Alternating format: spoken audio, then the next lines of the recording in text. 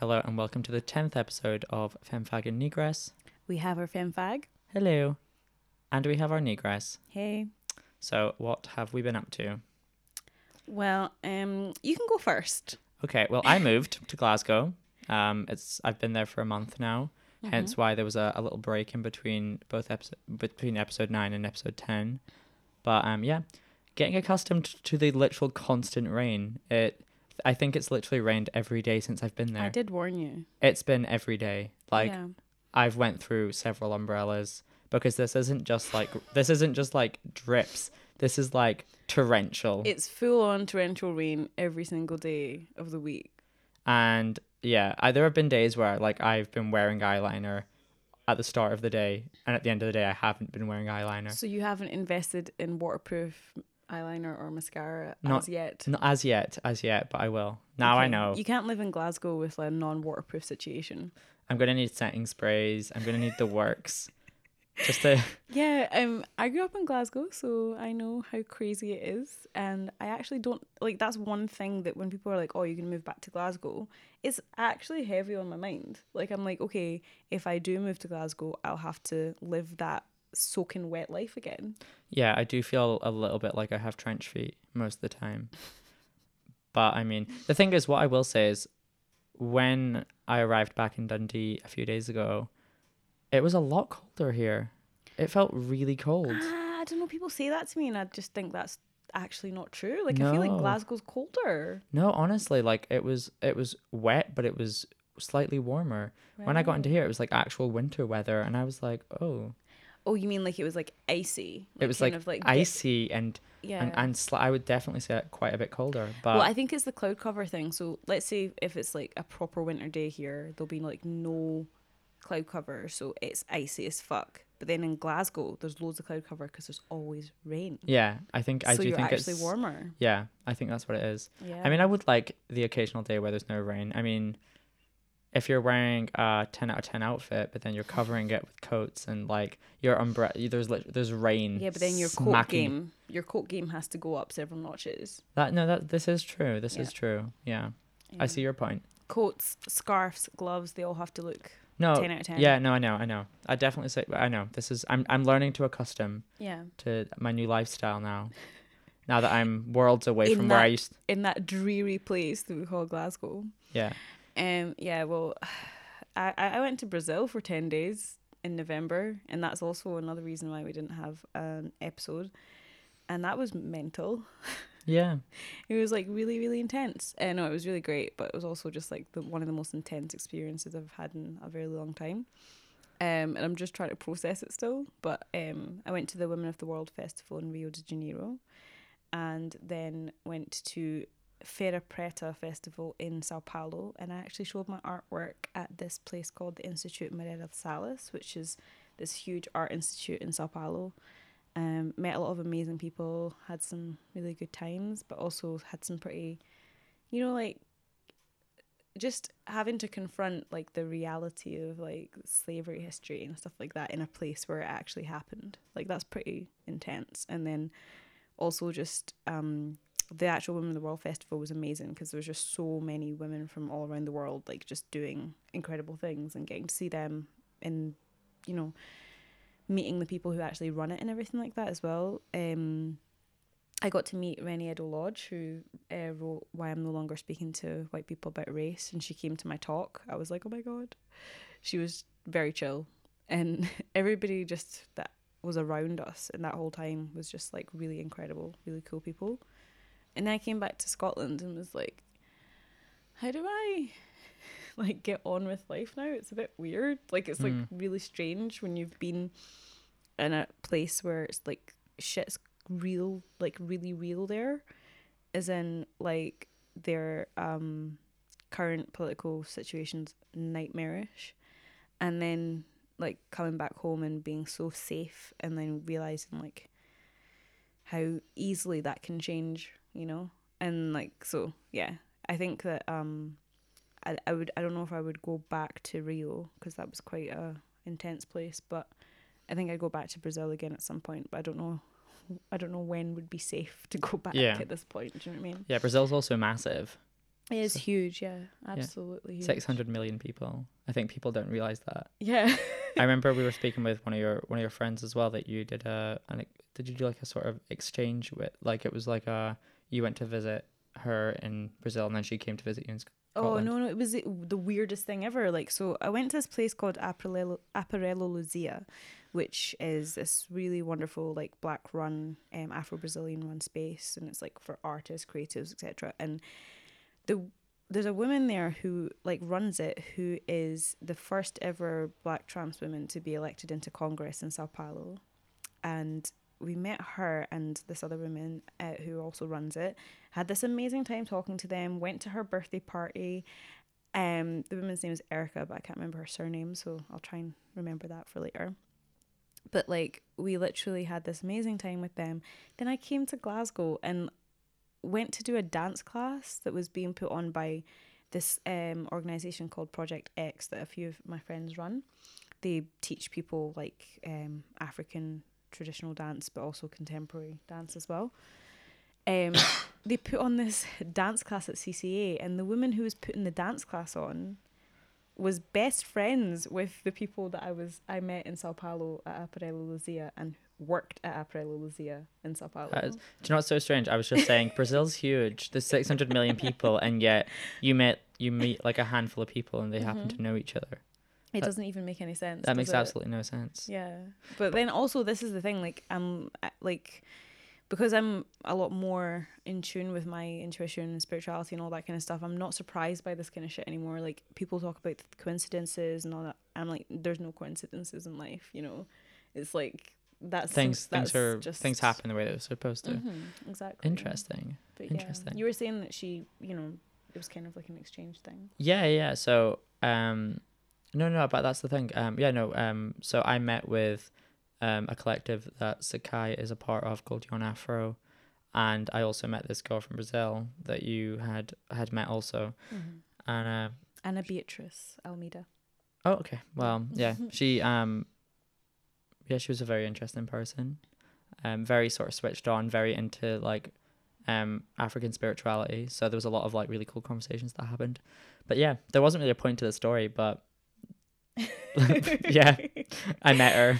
Yeah, that happened. But it was also quite cool because that day I was just like going to meet you anyway, and then like they just finished the dance class for that day, and like my friend Basala and I had missed it, but we really wanted to meet her, so like we just like bumped into them all at the CCA, and then she was like, "Hey, come up and have dinner."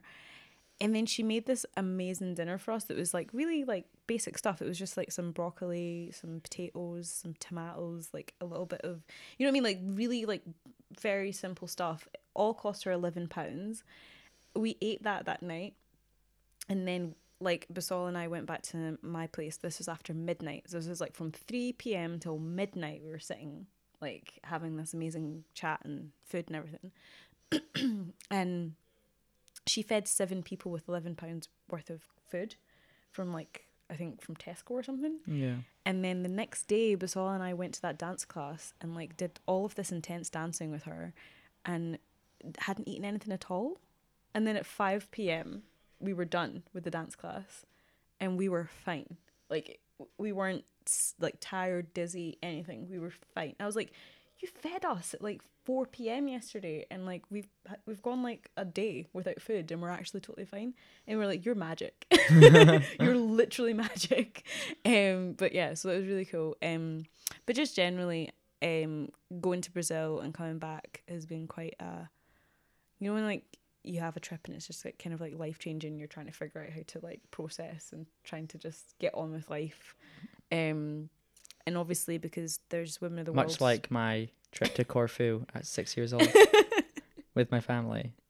The karaoke and the ice cream bar changed my life. Yeah. I think they were very, very similar holidays. Really similar. Yeah. Like, really similar. Yeah. Because I was going to say, like, we got, like, another wee shout out from Women of the World Perth. Yeah. Anita told like, me. Through my trip as well. So there's going to be, I think, a little bit more kind of work that I'll be doing with Women of the World. Like, I'm like, where are the shouts out from the, like, the bigger Women of the World festivals? It's like, Perth, I see you. But, some further exposure would be lovely. Well, it's like, thing is, it's the only one that's happening in Scotland, so... That's true. obviously, like, it's amazing that they're even doing it, and that it's happening in a place like Perth, where a lot of these conversations about like women's rights are kind of, I suppose, a bit more tentative. It's not as kind of like radical. Yeah. Well, that's the thing. I do think as well, Perth for me is quite a strange place because it's like it elects Tory politicians. It's just a really strange place, and there's like quite a lot of poverty there, but it's kind of hidden away. Like when you walk through, it looks, the centre's quite polished and looks sort of quite well to do and could almost be compared to somewhere like Edinburgh or St Andrews. But then as soon as you kind of walk 45 meters in any given direction, it starts to become a bit like kidulthood. So it's, for me, it's Perth is a well, maybe not quite, but it's I find Perth to be quite a strange place. But I think that's like, is that not quite Scotland in general? Like how we kind of hide poverty quite like weirdly. Yeah. And it's just, when you see a place like Perth, it's a little bit more pronounced because it's like such a kind of, it's considered such a posh place. Yeah. But there are obviously people who are not. It's so not somewhere I'd want to live. But like one of my friends was dating this guy until fairly recently, and basically I thought he was an asshole. But they ended up breaking up, and I remember me and one of our mutual friends to this person were saying the worst thing is that he made her live in Perth because this person lived in Perth because they were dating, and I was like, that was probably one of the worst things that they did to her. Is this someone I know? Yeah. Okay, I feel like I know exactly who you're talking about. Yeah, but I don't want to like spell it out or yeah, but also like I'm glad to hear that. I'm glad that situation happened. Yeah, because he was a shit. Yeah. But anyway, okay, so we're gonna move on to our cocktail of choice, which I feel like we're on our third cocktail already. Well, but we'll yeah. we'll maybe lead with the most exciting. We were having White Russians, and I don't know because you haven't seen The Big Lebowski, so it doesn't really make sense to you. But the name of the drink is the toe. It's or toes, plural. So in the film The Big Lebowski, there's something to do with a toe. If you know the film, you know what I'm talking about. And there's a place in Glasgow and Edinburgh called Lebowski's, and that the Lebowski's is literally one of the closest bars to my house. Really? Is there one? It's only in the south side.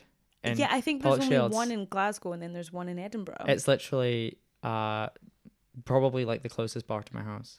Well, you should go. So close by. Yeah. I wonder if they do vegan, like vegan toes. I hope so. Yeah, because you should pop in. Yeah. But basically, and not all they sell is White Russians, but the majority of their cocktails are White Russians because. I wonder if I took soy milk and was like, hey, hon, just bring it with you. Give me the toes. I'm sure they do have soy milk and they probably do oat milk and stuff. But yeah, so like the majority of the drinks that they sell are White Russians because the Big Lebowski's like obsessed with White Russians, and then they have this drink called the toe, and it's a mint choc chip White Russian. Well, We're having vegan ones though, so don't worry. Don't worry, vegan. don't attack us. Don't worry, vegan gang. Vegan gang.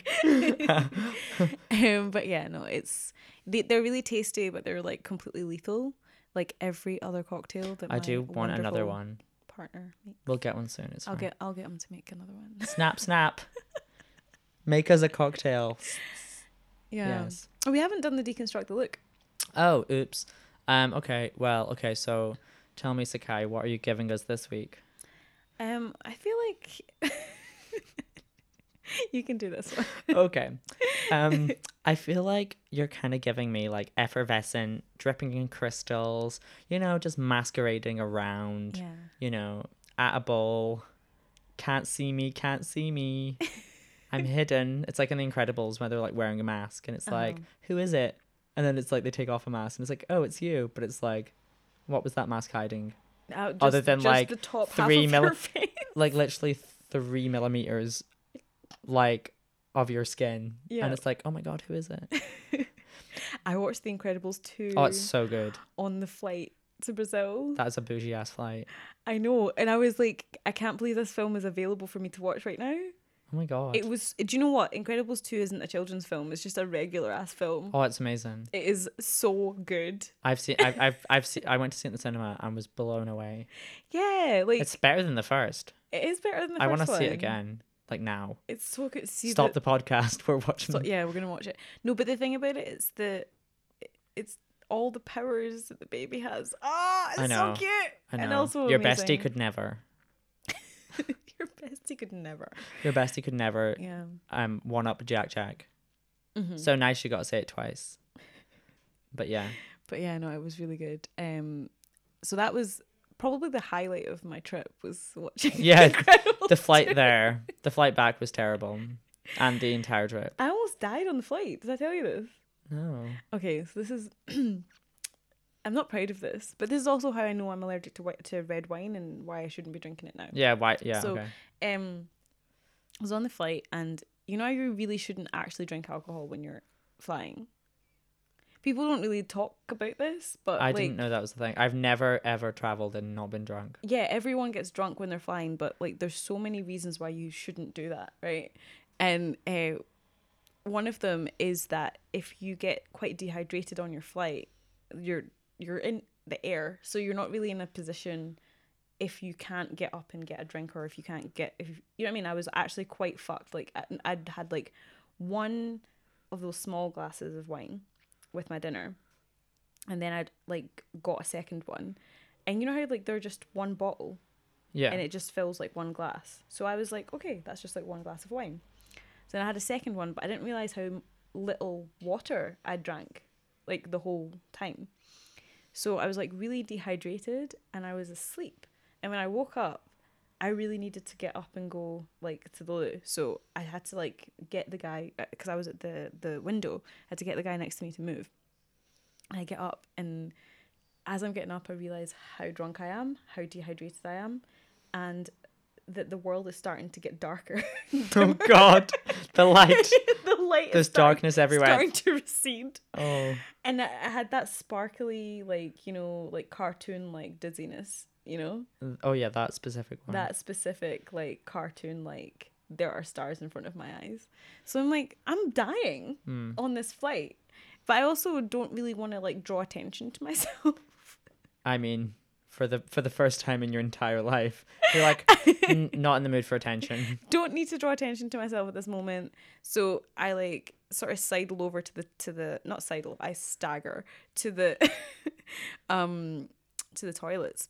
And I'm just like standing there like trying to pretend to be a normal person. Well, again, darkness is forming all around me because I'm fainting.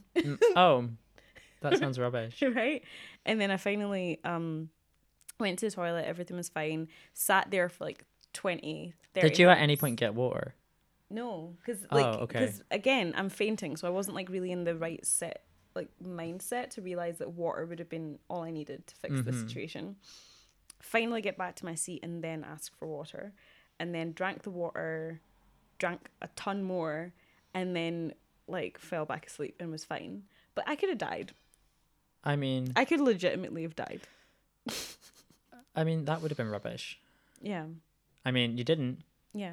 I'm really scared of flying. So when I'm on a plane, I try to blitz myself out with alcohol, and it's just, Yeah. I didn't drink enough water to. I accept actually that. feel really sorry for anyone I'm ever meeting at the end of a flight. Mm-hmm. Like if I'm meeting someone in another country, or, you know, even just at the end of a train journey, Yeah. or at the end of, you know, a short bus commute, at the end of any real traveling situation, because you get steaming? I get really drunk almost any time. Well, what I decided to do, I was quite strategic about it because it's an 11-hour flight. I was like, I am going to be fine by the time we get there if I drink this now. So I like totally like downed it now, and then thinking like I'll get to sleep and then I won't have to be awake thinking about death. Yeah. Which is like what I think about the entire way through a flight, as long as that. And I was fine. But I Did The Incredibles come before or after this? No, I watched The Incredibles, I think, on the way. Oh, this is the way back. This is on the way back. So you didn't even have like a good, you know, film to follow your near-death experience. No, but I think what did I watch? I think I might have looked at a few minutes of that Ocean's 8 film. Which looked terrible. It was fine. You know, I mean, a lot of women love it. Because it's like, oh, it's so empowering. We can be criminals too. Let's rob a bank. Hashtag girls supporting girls. It's just so full of white privilege. Oh, it's I like hate it. Actually painful. It's to like, watch. let's put Rihanna in it to like kind of balance out a bit, but like yeah. it doesn't. And it, like, what annoyed me the most is like statistically the people who are robbing places most are like white women. They get away with it the most. We do.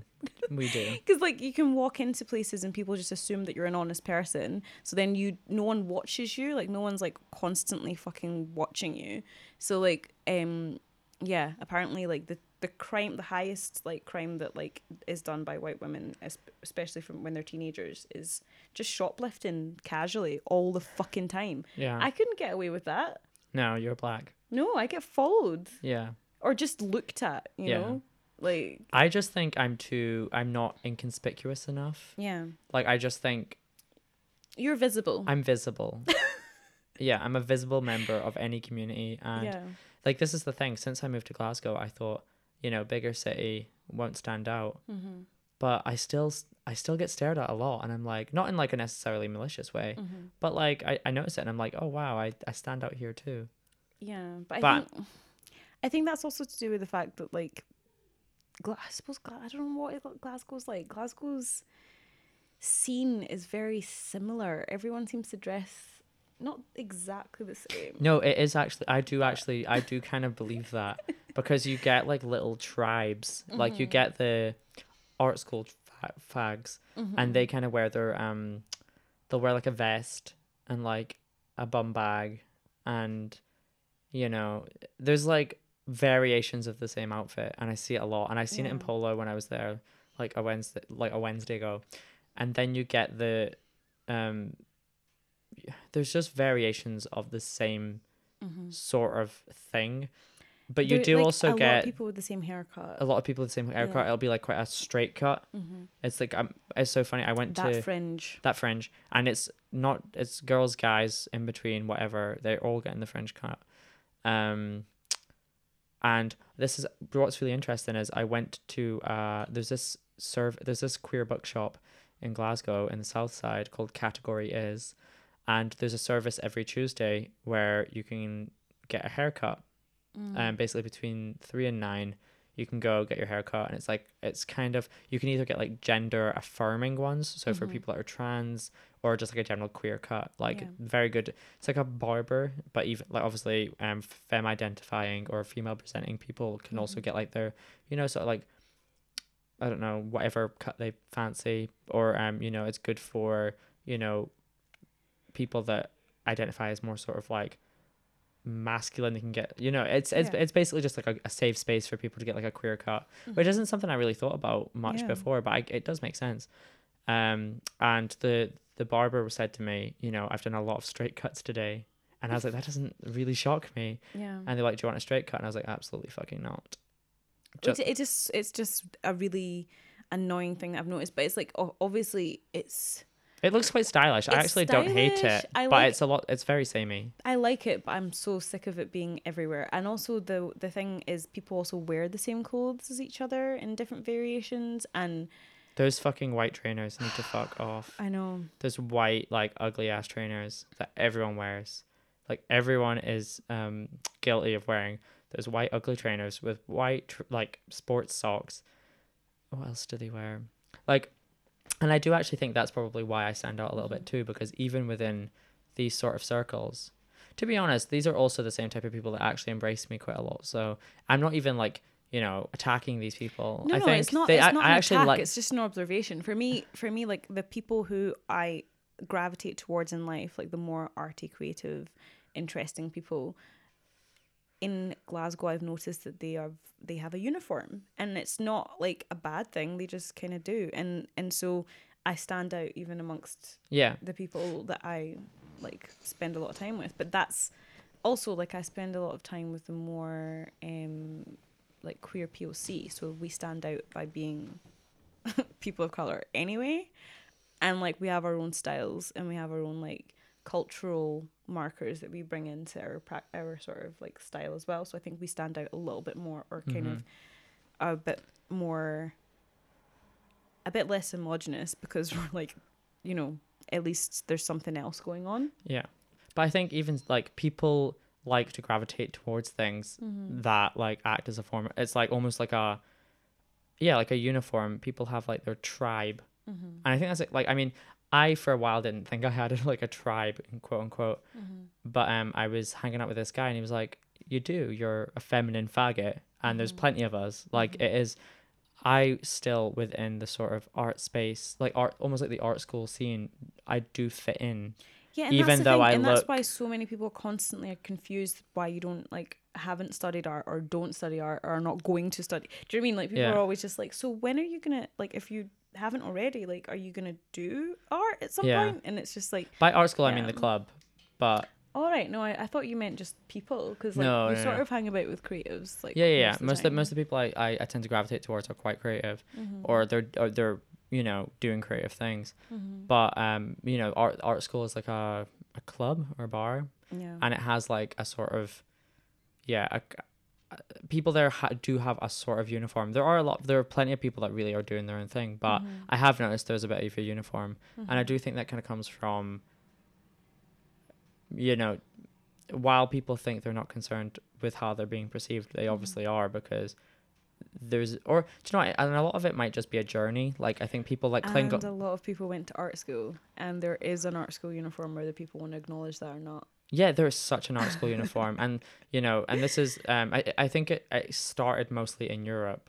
You know, like I know there was like a sort of places like Berlin and whatnot, there's a sort of uniform, and that's kind of really inspired a lot of like the art school uniform.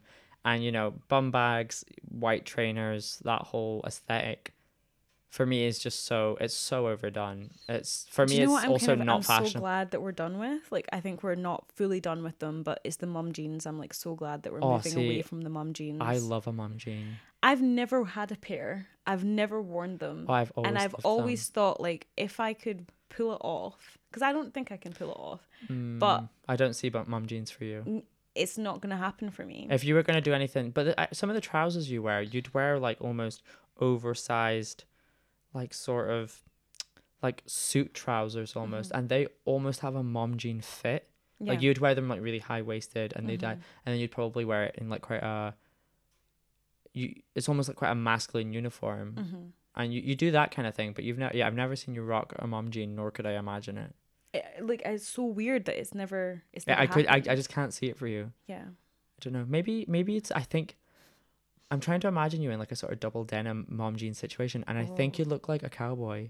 Yeah. And not in a good way. I don't see that for you. But yeah, no, I quite like a mom jean. I don't know. I don't really wear them. I'm not saying I don't like them. I'm just saying that I'm glad that we're moving away from the mom jean, because it like got a little bit OTT. Oversaturated. We were. They were everywhere. Yeah. They were getting kind of. But I also want them to kind of fade out a little bit, because anything that I really enjoy, I don't want to get overexposed to. Yeah. So the mom jean is actually something I want to kind of die down a little bit, so I can still wear them. Yeah. Because I'll get bored of it.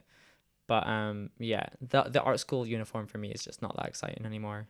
Nor was it ever really. It never was. And I went to art school, and you could predict what kind of art people were going to make based on which kind of uniform they were wearing. And that sounds bad, but it's just kind of an observation, like how people would. You'd get the fine artists that wear like really mismatched prints and like really intense like outfits that a lot of the time don't make sense together. Yeah, and very baggy, and then you'll get the people that are maybe more sort of like art and media, or like I don't know, I'm trying to think of like media, media. I felt the biggest distinction was the designers versus the fine artists. Like you could see like who was doing design, but like design, it's like fringe, it cuts, and like. But even within fine art, like, because fine art is huge, like that's like probably the most people in our art school, and it was like there is a certain guy who wears a certain outfit who does a certain kind of art.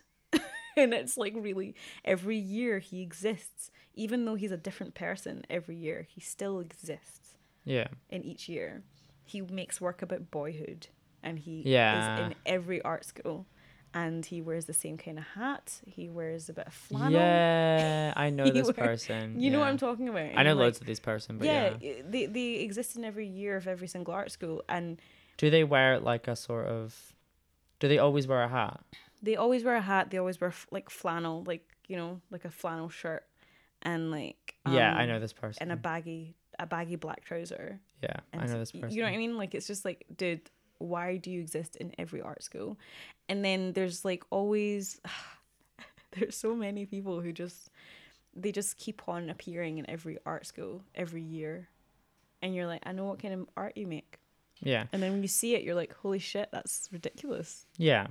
Anyway, let's stop tearing into art school people. These are, do you know what's for I went to art school. I have the right to take the piss out of my people. Yeah, disclaimer, like, these are all people we like. It's just people we that like exist. them. They just exist. They and exist. They exist in the same way. It's It like, does. One thing that frustrates me is like it's like a video people kind of holding on to this idea of not being quote unquote basic. But like, these are usually the people that are actually adhering to a sort of uniform. And, you know, a lot of the people that they would actually consider to be quote unquote basic actually aren't. But I don't know. I think it's like, it kind of feeds into this idea of them being like inherently complicated and complex and not simple. But actually, like, no one, there's nothing original about any of us. You know, we all get inspired by different things. You know, there are certain people that are less concerned about what people think, and, you know, but essentially we all are in some respects a bit basic, because there are only so many. I mean, we all like Ariana Grande, so we're all a bit basic. Yeah, like, that is the common denominator between everyone. You get the art school fags, they love Ariana Grande. Yep. You get the pop moms, they love Ariana Grande. She is actually the common denominator between us all, and a cheeky night at Spoons. A cheeky night at Spoons is like It's like it's the leveler. It's what brings everyone together. Yeah. Whether or not you voted for Brexit or not, you probably listened to Ariana Grande on your way to a night at Spoons. Yeah. And that's okay. Except for the fact that you voted Brexit. Yeah. But yeah, so like, talking about Ariana Grande, she's our what's poppin' at the moment. Yeah, she's what's poppin'. Well, I mean, depending on when this goes out, I mean, do you know, just the way that pop music moves, this might not even be relevant in, like, I don't even care. Like, this song is what's poppin' right now. It's poppin'. As we speak. This is what's poppin'. We were watching the music video for Thank You Next, and just reminiscing over the old like, they're not rom-coms, they're teenage, like teenage films, coming of age films. Yeah. I don't even know if coming of age is like the term, but they're definitely part of my teen movies. Yeah. And they're the best ones as well. So, yeah, she did well. Yeah, she references Bring It On, and she Mean Girls, 13 Going on 30, Legally Blonde. Yeah, Clueless. All of the iconic films. I'm trying to think if did she leave any out? Like, are there any, like, seriously? I feel like in terms of the ones she chose, they're the best ones. I do think they're pretty good. I mean, I can't think of another one that I'm like, I feel like obsessed with. She was very specific. 10 Things I Hate About You. 10 Things I Hate About You. She fucking left that one out. Yeah, that would have been good. That would have been. I wasn't sure maybe if Romeo and Michelle is just not of that era, because I think it was No. about her coming of age, and Romeo and Michelle kind of came before that. Yeah. I loved Romeo. I'm not going to put Romeo and Michelle is like good. A decade before. Yeah. Yeah, no, I feel that. Yeah. So what do we think of Ariana Grande? I feel like she's a toddler. Yes. Who is, like, we're supposed to find sexy, and that is scary to me. She just looks like a child, and I can't cope with it. And I also know that I'm only 4'11", which means that I'm about the same height as this woman, but she just looks so tiny, and it scares me. And I heard that she likes to be carried around. Right. First things first. In people's arms, listen, like a baby. Listen. Okay. Why do you hate God, Sakai? God was like, let's make her so pocket-sized. No. Sakai, why do you hate God? Well, because God is a woman and she's Ariana Grande. Yes. If God is a woman, then God is literally Beyonce. Let's not even start. God is non-binary. God is... Yeah.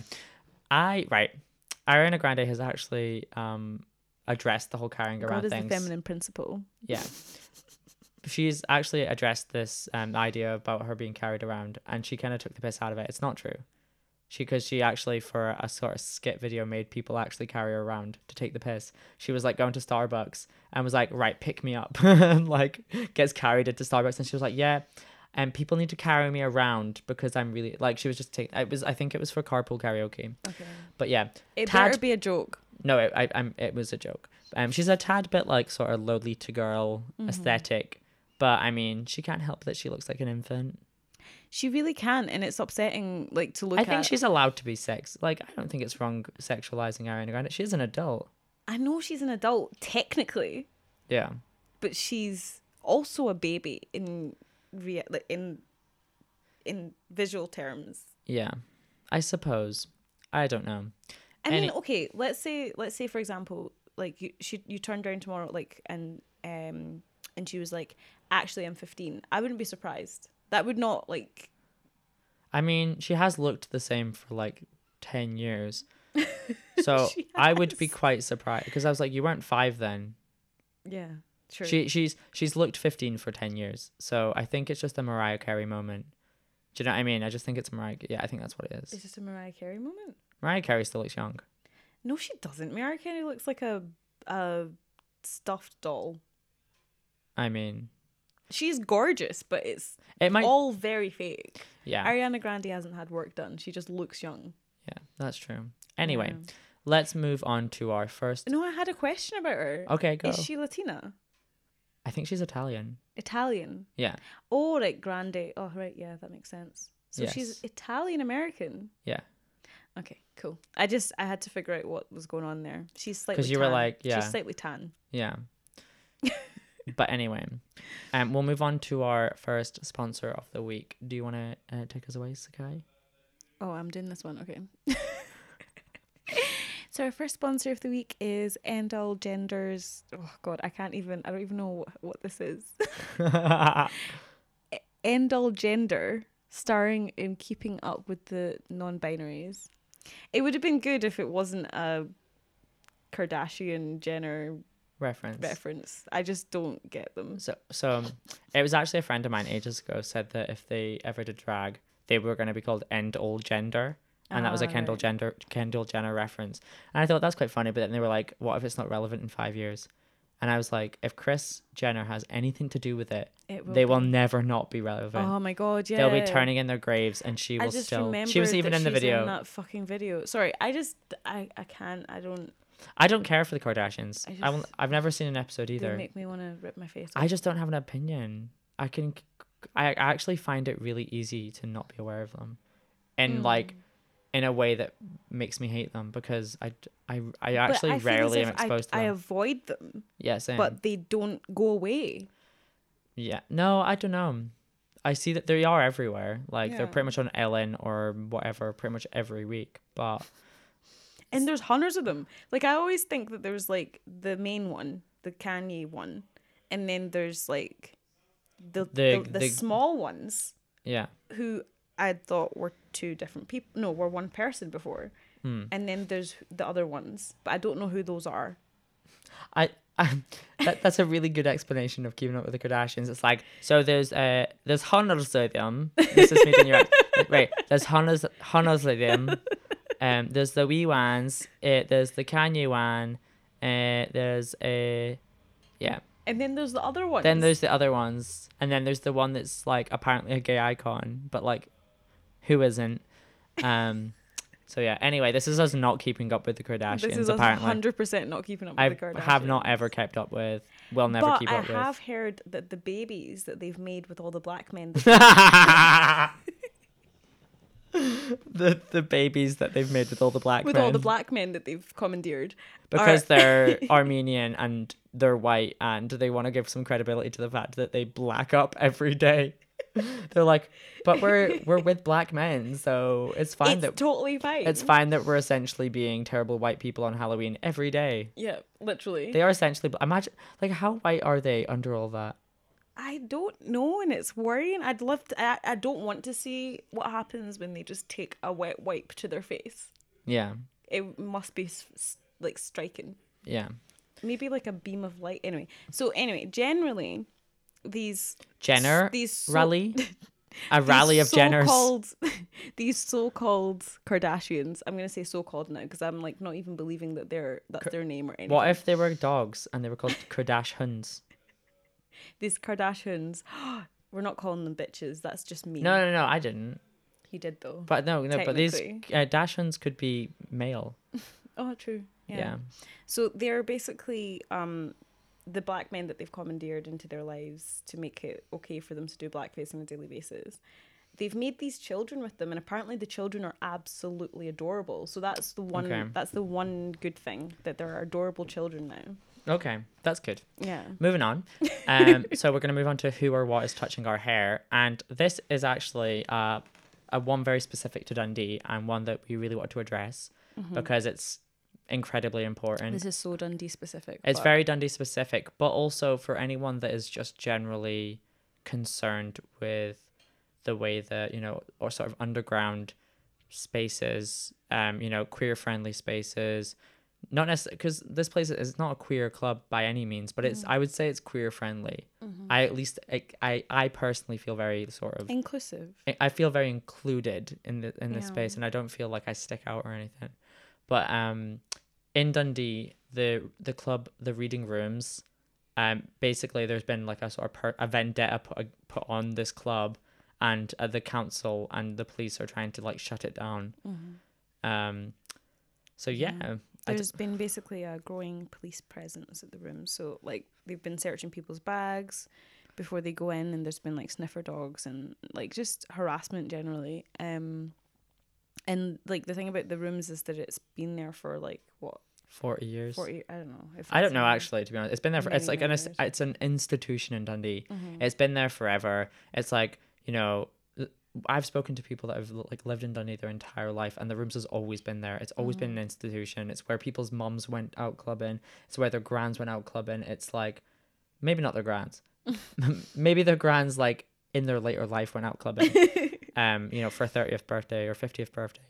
But what really worries me is, this is a club that, gets quite big names, the likes of sort of Mr. Scruff and Bicep and Mungo's Hi-Fi and all these people that are within the sort of underground scene, pretty well known. There is nowhere else in Dundee that would host these people. There's nowhere else in Dundee that, offers a sort of safe space in the way that this club does. When you go out in Dundee, there are literally fights outside every club every weekend, the likes of Liquid or Fat Sam's or the Student Union. There are always fights outside these places. And also when you're inside those spaces, if you are a woman or a femme presenting, you are constantly groped and people flash themselves at you. Like, I mean, like I'm just trying, like every single time I've ever been to like Liquid or Fat Sam's, something quite like violent has happened to me or someone that I know. Like just usually men groping or showing you their dick and like it, and just stuff like that. And also like a lot of women have even like flashed me their tits and stuff like that in places like that. And then people just really being quite aggressive, trying to start fights with you. Obviously like being like black and going to those places, it doesn't feel very comfortable as well, because like a lot of the time, unless it's actually the nights where there's Liquid used to have Envy, which was like the black club, which I don't even think is open anymore. I don't think it's even open anymore. But yeah, also a very segregated club, because they had a black area that like that was a bit uncomfortable, having a black area and a white area and I stuff do like that. because it was like Envy and Liquid were separate. The thing is though, I've been to Envy quite a few times, and I thought it was a great night because they would. No, I think Envy's great. I'm not saying that there shouldn't be a black club. I don't like the idea of like a black area inside a club that's really for white people. Yeah, that's segregation. Yeah, I know that people don't see it that way, but like there should be clubs that play R&B and hip hop. Period. Yeah. But having these like separate silos where black people are kind of stuffed into the smaller part of the club, For me, I personally fucking hate Liquid and have never felt comfortable in there. Is it not closed? Hasn't it actually closed down? It's like the called whole something thing? else now. I don't know. Oh, right, okay. It's like changed hands. Mhm. But a lot of these spaces that are sort of, you know, for white heterosexuals, like Underground, fucking heinous. like they're just not places I feel comfortable. Like I just wouldn't go to these places. And if I wasn't going, like they're effectively, if the reading rooms closes down, there is nowhere for people to go that exists within these communities, whether you're queer, you're black. I'm not saying that black people don't go to these other clubs, because I know that they do, but if you're a fan of sort of, you know, more sort of underground music, you don't want to go out and be like, have Taylor Swift like forced upon you every time you go out, or like the same literal fucking playlist that plays in the Union and has Swedish House Mafia in it, which is literally a band that stopped existing 6 years ago, and they still play that song by Swedish House Mafia every single time you go. And for me, like, Mungo's Hi-Fi was like the thing that, like, I could go like a whole year not going clubbing without, but like that would be the one night that I would have to go out. Do you know what I mean? Yeah. Like, I absolutely love it. Like, but I'd have to go through to Glasgow to see Mungo's Hi-Fi, like, if they close reading rooms, basically. Well, I just think it'd be an absolute massive shame if they were to close the rooms. You know, but the thing is, right, so this is why I was like adamant that we spoke about it. Well, actually, no, we both experienced the same thing. We went out on Friday. Yeah. And we were about to go turn up at the rooms, and we were warned right before we went in that like there was like no one in there. Yeah. So we ended up like, you know, going somewhere else because there was another night being hosted on the same night.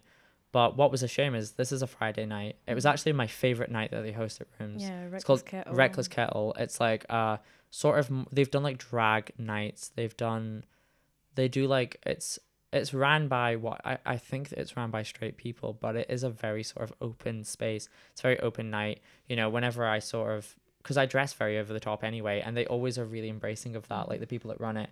The first couple of times I went to Reckless Kettle, like we actually like got in for free for the next couple of times because we went in so OTT, like I had like glitter on my face and stuff, because like it was supposed to be like a drag themed night, and like nobody was really, like not nobody, but like a lot of other people weren't really that dressed up.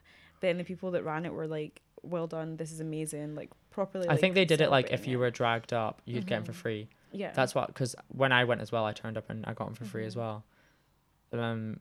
So that kind of thing that like you're not going to get that anywhere else. If you were to go out dressed like that in any other club, you would be ridiculed. And I experience it every time I go to the Union. I experience it every time I go to Underground. I literally get abuse hurled at me all night. So, and even the bouncers, they're not on your side, and that's the problem. If you were to go to the bouncers, while I don't always agree with the bouncers at the rooms because there are a lot of problems there as well. If you were to go out and be like, that person has been homophobic towards me, they would kick them out. And in my experience, it doesn't really happen. But if it was to, that they would kick them out, and that does happen. But any other club, I don't even trust that the bouncers would do that, because I think a lot of them are probably fucking homophobic. Do you know what I mean? And we also like know the people who run it. Like everybody's like that goes to rooms kind of has like a relationship, like with the people who run the place. So like nobody wants it to close, but like when we got there, because we were in like two different groups, and like when I got there with like the people I was with, we ended up going in. We paid and went in, and then just ended up like realizing that there was no way that we could even. I mean, we could have stayed, but it was like dead. There was like literally like hardly anybody there. And it just didn't feel like, because it was my friend's birthday, like she didn't feel like she wanted to, and none of us really felt like we wanted to stay. And then so we left, and it was just like shit to like kind of like leave the rooms because you want to support them. Yeah. But it's like you don't want to be in a club with like no one. It was, for me, it's like really, really sad. And this is because there's a growing police presence at the rooms, and basically they have a vendetta out against the rooms to close it down. So it's like, what do you do? Because as far as I'm aware, the police were there earlier that night. Now, that same night, there was almost like a night on that was very, like, I ended up going to this other night that was a sort of underground scene. It was aggressive techno. So it's like so far from what I want to hear on a night out. And a lot of the people that were there are not people that I enjoy. But effectively, a lot of the people that were at this night should have been at the room supporting the club. Yeah. I can understand, you know, like obviously people are worried about the sort of growing police presence in this place and whatnot, but while the rooms is basically under threat, like people need to all be rallying together and still going out. And you know what, if people want to take drugs or whatever, you know, just be a bit more tactile about it. Like I'm not out here like pure, like, you know, I don't take drugs if I'm going out clubbing, whatever, but if you're going ultimately, if people want to take stuff and be in a safe space, you know, while they do it, because, you know, the people that are going out and taking ecstasy or whatever, they're not out like attacking people, they're just. But it's annoying because, like, see, whenever I've been to like places like Fat Sam's or Liquid, people are literally on drugs as well, coke the whole fucking time. Yeah. So it's just like, it's not like there's a specific thing going on. It's like it's everywhere. This is Dundee. Dundee is like, I think it's like the drug capital of Europe. This is how bad it is here. Like this is not a piss take. Like the city is full of drugs. So like when they clamp down on specific places and say that place is a problem, they're ignoring the fact that every single night they have to have loads of police outside the clubs where there are people literally beating the shit out of each other. I've seen it with my own eyes. You like even just walking past like that sort of area where those clubs are, like you see people get like beating the shit out of each other. You don't see that happening outside rooms. No, I've actually I think I've seen like one fight outside rooms in the however many years that I've been going there. And they've got a courtyard where everybody goes out and just like chills, has cigarettes and stuff like that. Like people are literally like really relaxed in rooms. I've never seen people fight in that courtyard ever. I actually don't even feel like there's people are taking any more drugs in the rooms than they are in any other club. I don't even think it's that big of a problem. It's just there will be people are going to do that regardless. Like there is a problem with drugs in Dundee, but closing down the only space where, you know, like sort of people that enjoy sort of, I don't know, music that isn't like mainstream and shite. That like it means basically there's just like no space for them, and I think it would just be an incredible shame for the rooms to close down. So essentially, what people need to do is somehow rally together and like just make sure that they're supporting the club. Like, if you know what, if you know, get the police being there and getting ID'd and all of these things is such a huge problem. It's just like, I feel like people just need to ride it out. Like if it's, you know, getting searched as a problem, just don't take drugs with you. My thing is that we don't know how long this police presence is going to last for, and it feels like it's not going to go away. So I think people need to kind of I don't know, like if just you adjust. I know it's horrible to say that, but yeah, to adjust, because if once it's gone, it's gone. Do you know what I mean? Like once a space like reading rooms is gone, it's not going to revive itself. So I don't know how we're going to keep it alive. But this is the bullshit that happens when, okay, absolutely love the fact that V&A exists. Absolutely love the fact that there's been, you know, a concerted effort to, you know, put Dundee on the map and stuff like that. But this is what gentrification is in real terms. Like, it's people who consistently go to places and consistently frequent them and give them their money, give them their time, like getting told that you can't have this anymore because it doesn't fit in with the aesthetics of what we're trying to do here. You know, like this crackdown could have happened a long time ago. If they're really worried about drugs, they could have done this a long time ago, because Dundee has been a drug capital for a very long time. That's not what this is about. This is about, you know, sanitizing Dundee to make it fit into what the new Dundee that they've got a vision for is going to be like. And unfortunately, people who like alternative music and who want to go to a place like Reading Rooms that's like very, you know, fun and lively and interesting, that's not part of their plan, you know. And the thing is as well, right, so there was a night on Halloween a while ago, and there was a police presence outside. You probably heard about this because everyone in Dundee was here. Everyone was raging. So the police were outside the club for the entire night, and they were basically refusing to let the bouncers let people in, and there was no good reason for it. Bear in mind, people were out for Halloween, so everyone had dressed up, right? People were in, I mean, personally speaking, I was in a very fucking skimpy outfit. It was freezing outside, and people were sitting outside for 2 hours. End of October in Scotland. Freezing. Now, this is because the police are not letting people in. So the police are literally, they would rather like people sit outside freezing being given no information whatsoever. We were just sitting there waiting. It's fucked up because the bouncers have a job and they're doing their job. Yeah. You know, and so the police are basically saying you're not good enough at discerning who can come into this place and who can't. And also Halloween night, like in the reading rooms, Halloween is really great. And like one of the things that they do is like they have like, you know, they have costume competitions and stuff. So people really went every year. People go all out trying to like, you know, win these competitions and stuff. And I'm assuming there would have been hundreds of people who were just like. They just had no idea this was going to happen. Mm-hmm. And then they get there and then it's just like, we're going to make you stand outside all night. People were sitting outside all night, and then it was honestly so frustrating. And then it was there were people, they were at capacity apparently they were at capacity, which is absolute bullshit, because I knew people that were inside and they said it's not busy. But there were people literally in that queue that had like traveled down to visit friends from like, there was someone that was in the queue that I was speaking to that was like up from Birmingham. Like people that were like coming to see me, coming to Dundee for the first time to have a night out, had heard about the rooms, and then they were sitting outside all night. Like this kind of stuff, regardless of the vision that they have for Dundee, there are always going to be people that, you know, exist within underground culture that, you know, ultimately when they come to Dundee, the reading rooms is where they're going to want to go on a night out.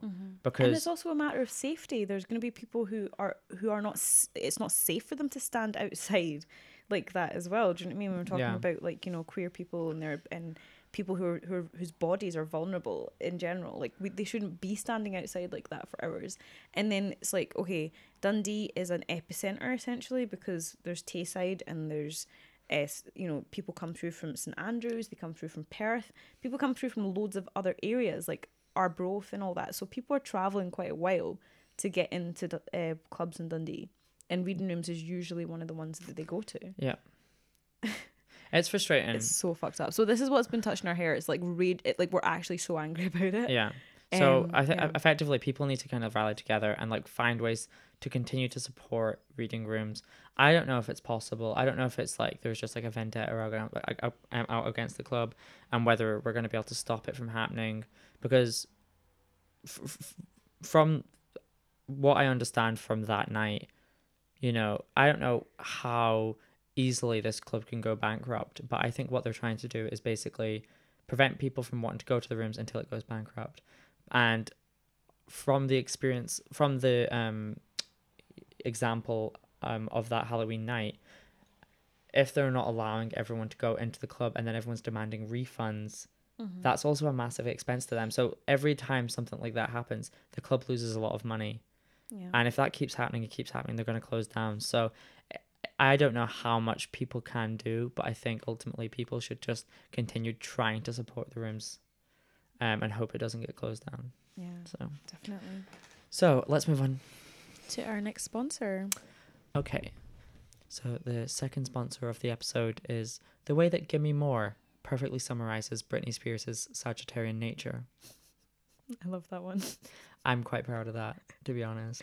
Do you know what? It was, so when we were talking about, so obviously it's Sagittarius season, and we'll move on to that later on in the podcast, but I was trying to just like think of the way that, I was trying to basically summarize all of the Sagittarian natures, like the traits through Britney Spears' songs, and there were quite a few that I thought up, but I'll mention some of them later. Yeah, she's such a typical Sag. She's such a typical Sag, and everything you said, like, we won't mention it, but like obviously you have a problem. Well, you're a double Sag, so I'm like a double Sag. You're a double Sag, but you just basically said they always just look a bit unkept.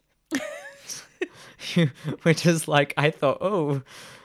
No, but it's but like, no, Britney Spears. I'm double Sag, and like, you know, the when you're Sagittarius rising, that means that's how people assume, like that's what they assume you are. So like, I know I'm scruffy. Like You're not scruffy at all. No, I am scruffy. You actually, do you know what? Sometimes you are.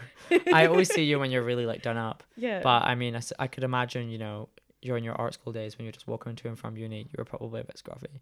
Not just a bit scruffy. I wore the same jumper like for like every that day. like red and blue thing. Yeah, and it's like looks. And it's got bits of paint on it. Yeah, like it's got 4 years old bits of acrylic paint on it. So yeah. Okay. Right, we don't want to go. We don't want to. I'm roasting myself. Yeah, we don't want to. But yeah, that ratty Britney Spears wig, like, it just looks so ratty.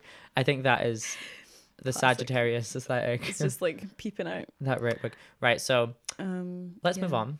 Oh God, we're gonna talk about them. The Carters. The No, I'm joking. reptilians. Yeah, I'm true. Yeah. So right. So this was actually a suggestion from a friend, and it's kind of off-brand to talk about the royal family. So off-brand. It's so off-brand, and when I suggested it to you, you were like, no, but I didn't say no. I just was like, okay. interesting. Okay, cool. I see. You were like, it's femme fag and negress, so I suppose, yes, I'll need to like compromise.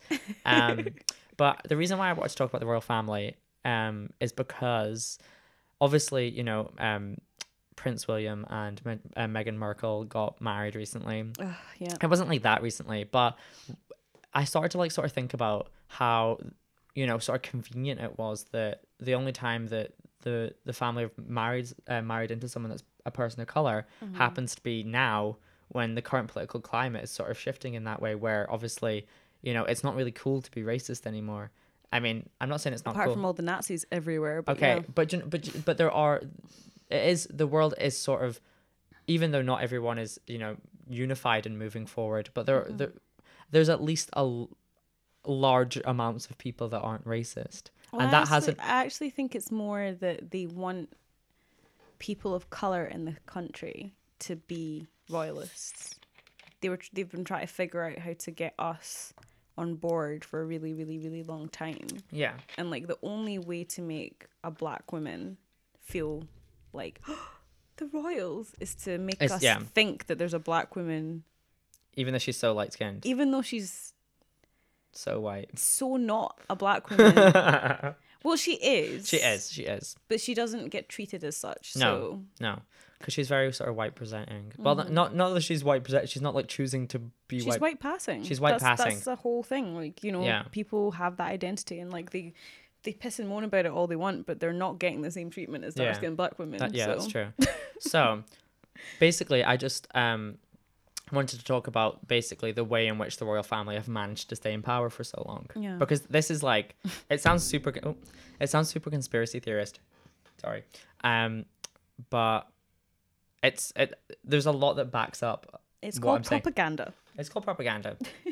And when you consider the fact that our royal family have managed to, I say our royal family as though like the royal family in Britain have managed to stay in power for so long, whereas when you look across Europe, the royal families across Europe were kind of like torn down years ago, so like decades ago. So it's for me it's interesting that we still have a royal family, and there are a lot of reasons for it. So I'm going to take you back. Oh my God, we're actually going down a literal history lesson here. Yeah, so I'm going to take you in a little time capsule, a little time machine. So, so this is not the type of time machine that I want to be in. No. I would prefer to go forward instead of back, but let's do it. Okay, so when Meghan Markle and Prince I went to call him Princess, and Prince William got married, you know, it was kind of painted to be the first time that this had ever happened. You know, the royals marrying outside of the royal family. Not true. Yeah. So in 1936, King George V dies. So I feel like I'm actually telling a history lesson. Dun, dun, dun. Dun, dun, dun, he dead. So his oldest son comes into power and falls in love with Wallis Simpson. That's actually a girl. It wasn't a gay marriage in the royal family. Don't get too excited. That the first will be me. Jokes. So the woman that he marries had already been divorced and was still married. So that's like quite shocking for the time. That's quite scandalous for the time. So she was having an affair with him. And the prime minister at the time had a go at the situation and said that, you know, in order to marry this woman, he had to abdicate because it's, you know, it's sort of unruly or whatever. So basically he runs off to America, and the situation's sort of tied up quite nicely, and it's like painted to be this love story. And the reason that he was to abdicate wasn't because he was a Nazi, but actually because he married somebody who was divorced. Anyway, it doesn't matter. Let's continue. Yeah, exactly. People really have their priorities, kind of strange. But yeah, anyway, so it seemed to be this sort of love story. And what's interesting is at this time, they kind of needed to get the people on side with the royal family because Parliament were gaining more power. So, you know, and most royal families across Europe start to lose power. So they almost had to get people inside and like inspire sympathy for them. So to create this sort of love story where, you know, this would have been sort of broadcasted like everywhere. It's interesting when you look at the sort of timing behind all of these things. They happen at very sort of convenient times. They also had to avoid like an actual revolution happening after a world war, but Yeah. These are all like kind of Well, that happened before the Second World War. Yeah, that's what I'm saying. Oh, but you mean Like, after the first? knowing that there was a war coming, like knowing that there was a war happening, you have to stop your population from like getting the idea. Yeah. Oh shit, we can get rid of these people now. Yeah. So and obviously when there are so many examples of it happening across Europe, they're like, okay, well, let's get people to fall in love with the royals again. Yeah. And people did. Like, the thing is, it worked. It works. It works. And it is working. But anyway, so let's fast forward. So Princess Margaret, for people who don't know who she is, that's Queen Lizzie's sister. Wee Lizzie. Wee Liz. I don't That's even. what my nana calls her. Wee Liz. Yeah. Wee lesbian. No, she wishes. So that's Queen Lizzie's sister, who married a photographer in 1960. So at the time, you've got to imagine that like being a photographer was not like this sort of bougie, well-to-do artsy thing that it is now. It was actually seen to be like a sort of very common profession. So this was like a very sort of, you know, a sort of probably not working class, but a very sort of common person. So again, it sort of creates a love story around the royals, because this is a very sort of well-to-do common person marrying into the royals. So, you know, and Princess Margaret also got very involved with the sort of freedom movement that happened in the 1960s. So, you know, while she wasn't a hippie, she kind of walked in the same circles, you know, with the likes of the Rolling Stones and the Beatles, and she would always be photographed with these people, as well as like all the supermodels at the time. And, you know, it would even get reported that she was like attending sex parties and whatnot. So, you know, again, it's sort of, it's painting the royals to be, you know, people would always have this notion, like, even if they didn't like the royal family, it's like they would like her. So Princess Margaret was like, again, another sort of person for people to buy into. Yeah. And, you know, people don't want to, you know, tear down the monarchy, but when you have people like this that are sort of creating headlines that are, you know, are into, because most people at the time, especially part of like the sort of freedom movement, would have been huge fans of the likes of the Rolling Stones and the Beatles. You know, they were very popular. So again, it sort of acts as a huge distraction and gives people faith in the royals. And this is like 16 years of headlines until they divorced. So that's like 16 years of being distracted. Yeah. So obviously people during this time aren't going to overturn the royals. I drank so much Pepsi and I'm trying so hard not to burp. But anyway. Yeah. And then soon after that comes along Princess Diana, who obviously, and you know what's interesting? Every time that this happens, it then like gets brushed under the carpet and people forget about it. So the likes of Princess Margaret, like, people don't remember it. It's not a thing that is like really in like, as soon as Princess Diana comes along, you forget about the person before that. It's really interesting the way it kind of gets brushed under the carpet and never really spoken about again. But it's interesting because, again, they want it to seem like a new thing, they want these people to seem like sort of timeless and not just another example of a sort of their propaganda. So again, after this, Princess Diana comes along. So there was a sort of panorama interview done at the end, like after she divorced Prince Charles, and she essentially said in that she was a quote unquote brood mare, which is a horse that is kept around simply for breeding. So she was basically, from the minute that she married into the royals, she was only ever there for headlines, and she admitted that. It was never love between her and Charles. I was like, who did she marry again? So she married Prince Charles, who apparently was already in love with Camilla before they even got married. So that was always a thing. Yeah. And then apparently on the night before she got married, she tried to throw herself down a set of stairs because she didn't want to get married. So yeah, drama. So yeah, and as soon as she separated from the royal family, she obviously no longer had to do the charity work that was sort of, that she was almost part of her service. And then she started doing a lot of work for the likes of the AIDS crisis. She was helping detonate landmines. So she would literally be broadcasted on TV in areas where there were landmines put down, and she would be like, people would be watching her on TV thinking she could get blown up any second. That was like but she was trying to like raise awareness of the fact that people had been using children to do that exact job. Yeah, exactly. So, all of this work was obviously very sort of like, it helped. Basically, she gained a lot of popularity, and people were like, the whole nation were kind of in love with her. And obviously during this time, she is not affiliated to the royal family. So her doing this actually, and also you've got to consider the fact that all the news stories around it would almost like, Prince Charles and Camilla were almost like, when as soon as Prince Charles isn't affiliated with Princess Diana anymore, the more popular she becomes, the less popular he becomes. Do you know what I mean? Because they're no longer tied together. So she continues to gain popularity. Yeah. And obviously this starts to create sort of bad press for the royals, who start to appear as being almost like out of touch. And then soon after admitting that the whole marriage was orchestrated and calling the royal family out for essentially lacking heart and compassion, and in like several interviews, soon after that she's killed in Paris. Yeah. So it's just like, as soon as she no longer is of service, she's killed.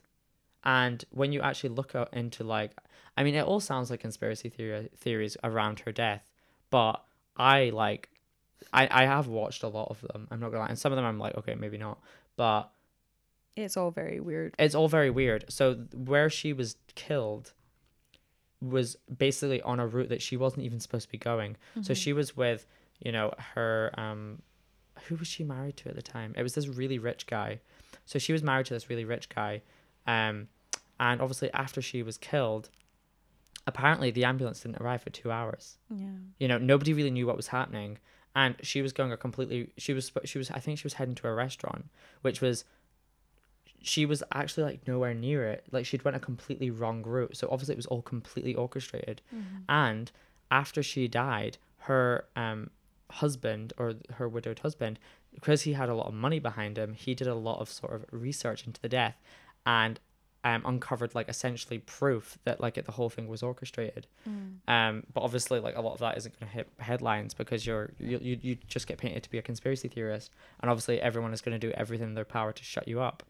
So they didn't do a very good job of making it not look like staged and done on purpose, but like, it was like really weird. But I feel as if like I spent quite a lot of my childhood with like Princess Diana in my face. It's like when I was like 7 or 8 years old, I was in Zimbabwe for a year, and that was the year that she died. And I've never seen an entire country mourn for one person before in my entire life. I've literally never seen it. But apart from that, like, people in Zimbabwe were like really upset, like really fucking upset about Diana dying. So that was like the kind of reach that she had worldwide. And like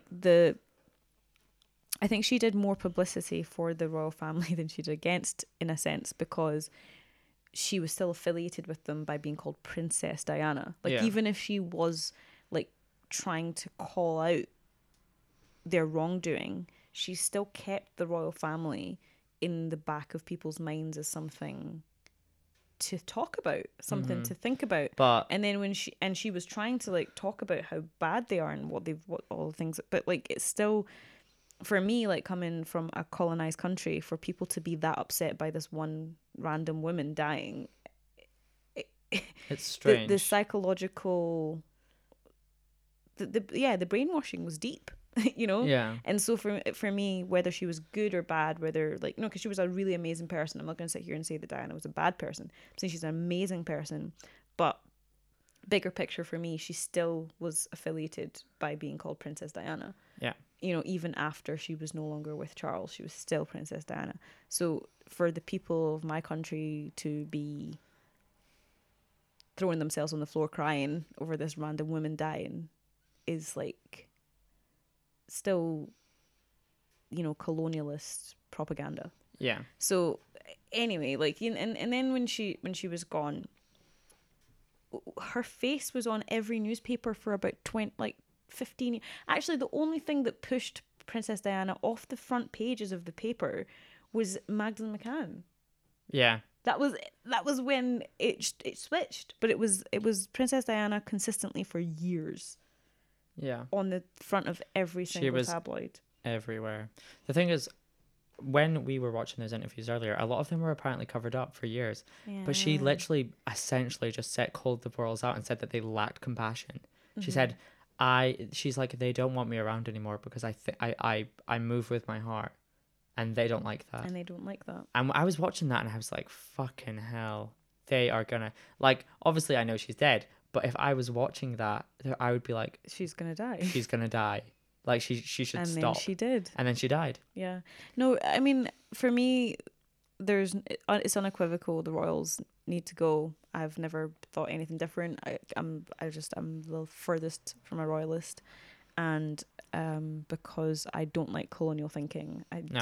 I just don't see how they can continue to be an institution. But people like, even the likes of like my mum, who is so not the type of person that would like the royals, and so many people around where I grew up think that the royal family are like a great institution, and I'm like, yeah, but then how could you think that? There's a huge issue of like okay, so there's sectarian thinking around that too. So like my grandmother used to call Queen Elizabeth wee Lizzie, and she'd go like and stuff like that, like, because she's from a Catholic background. For record, even if she Sakai was spitting, like fake spitting. even if she had no real like hatred for that woman or as a person, she had an understanding that she wasn't to like the royal family because she was Catholic. Yeah. And then the people who come from Protestant areas know that that they have to love the royals, even if they don't. So, there's a real like constant issue in Scotland, in Northern Ireland, and loads of places in the UK where there's still this like this divide, where people who have a certain background won't even question their love for the royal family, right? And then there's another bunch of people who won't even have a conversation about them being a good thing because it's just not in their canon. It just doesn't work for them, right? But for me, the reason why I can't fuck with the royal family is because of colonialism. That makes sense. It's not because it's anything to do with Catholic or Protestant. It's not got anything to do with blue or green. It's got to do with they are the reason why so many countries in the world are full of horrendous exploitation and oppression.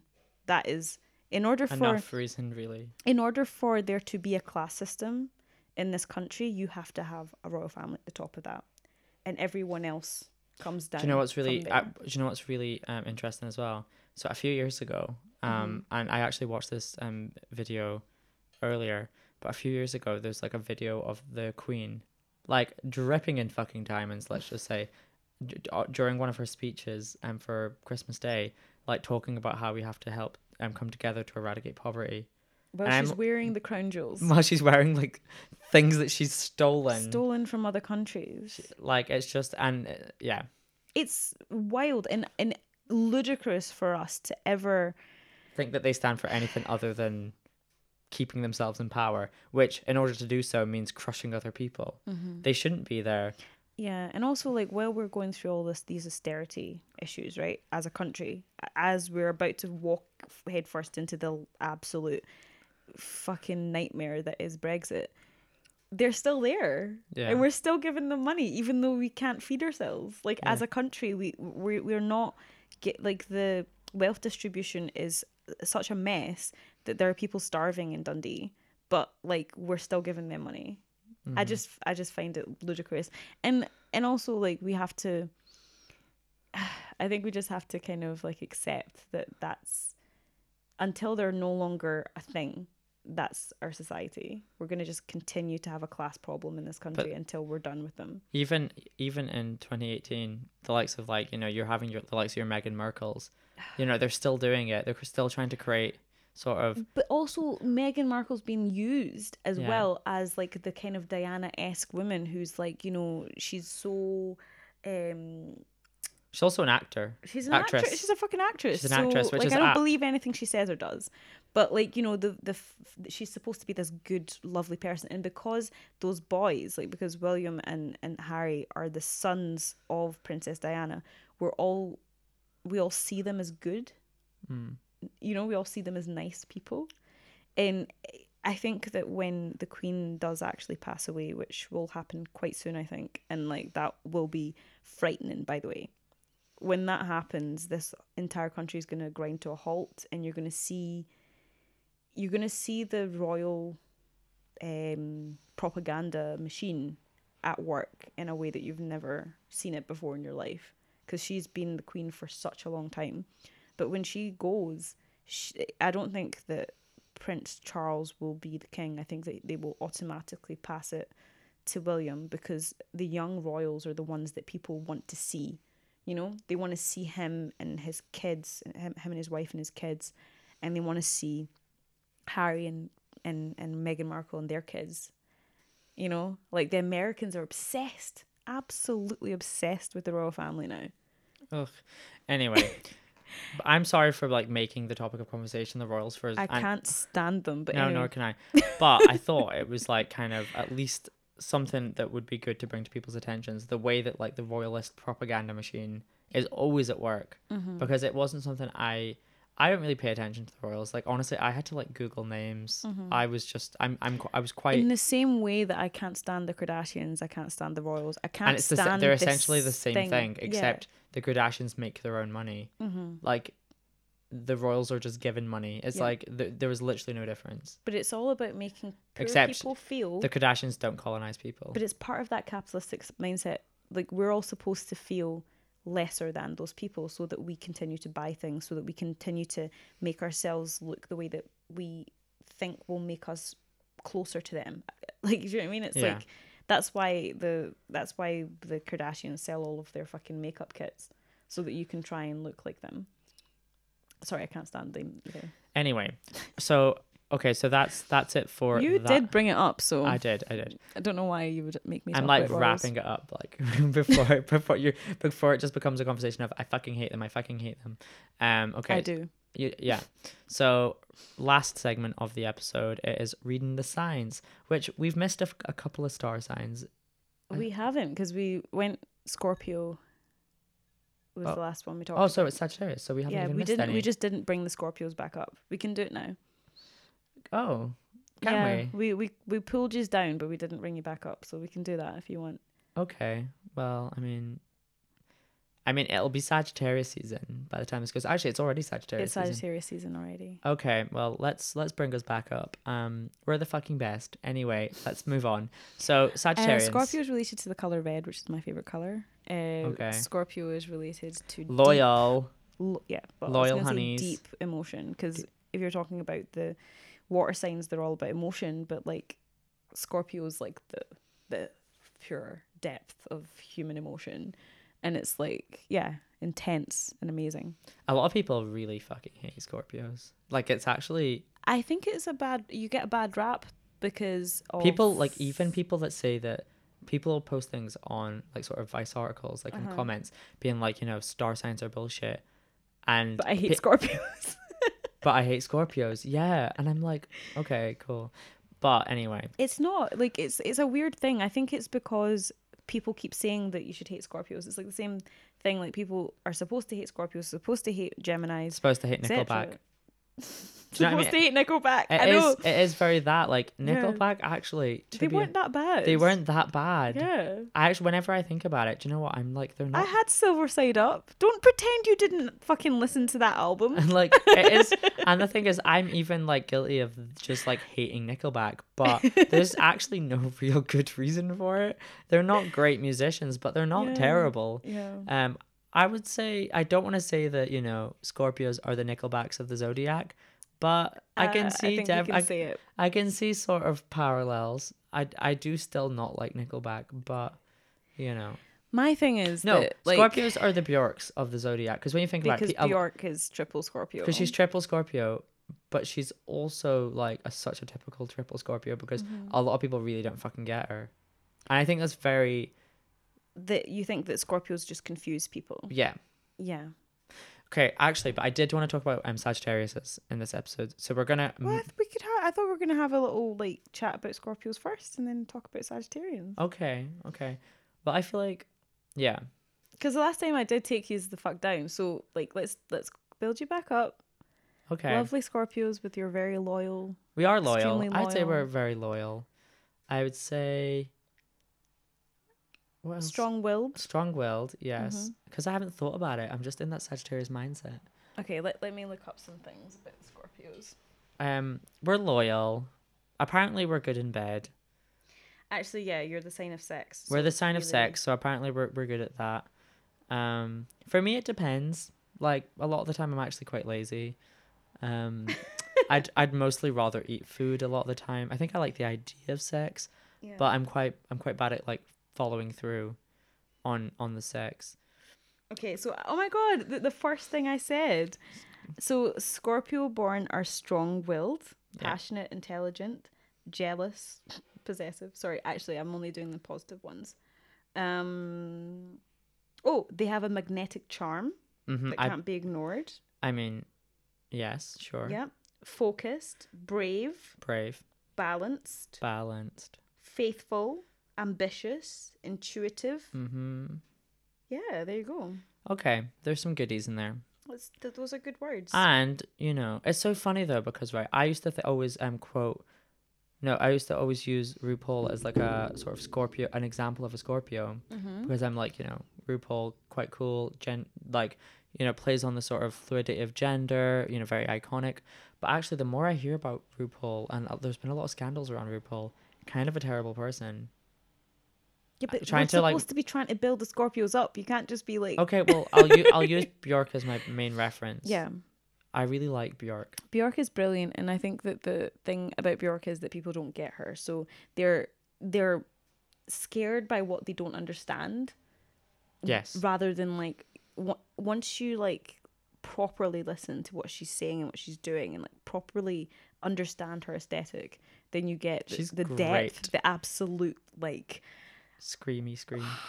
No, honestly, so there's a song, I probably mentioned this in the last episode, I can't remember, but she's got a song called Black Lake, and it's just, you know, 10 minutes long of her like talking about how her ex betrayed her and like how could he. It's the most hilariously fucking Scorpio song of all time. Yeah. But it's such a fucking powerful song. Don't ever betray a Scorpio. Don't ever betray a Scorpio. Just don't do it. Just don't do it. But it's, and also Whitney Houston was a Scorpio, and that song. Yeah, you talked about this last time. I honestly like, yeah, these are like my main sort of Scorpio references. I just don't like to go near Hillary Clinton, and that's why I'm just right. I didn't know she was a Scorpio. Yeah, but oh dear. And to be honest, the last general election was a Scorpio versus a Gemini. Like as if you could get like two people that people. Oh my god! I know. Really? I know. Oh yeah, because Trump is a fucking Gemini. Yeah.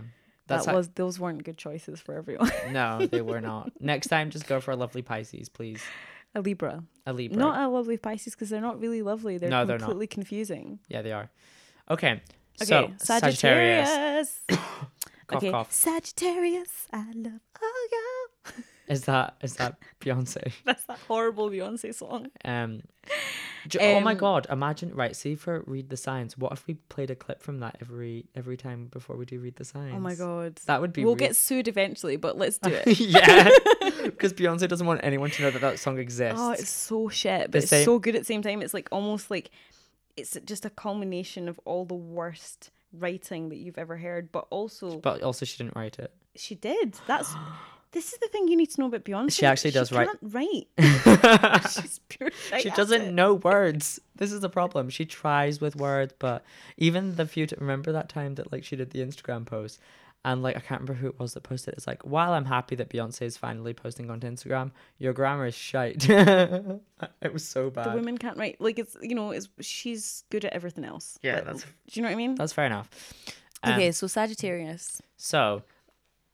Right, so while like obviously the second sponsor of the episode kind of referenced this, but Britney Spears is the most sort of typical Sagittarius. Typical scruffy. A bit scruffy. Unkempt. Her wig is a bit matted. Just not quite there. there. Her dancing is a bit off.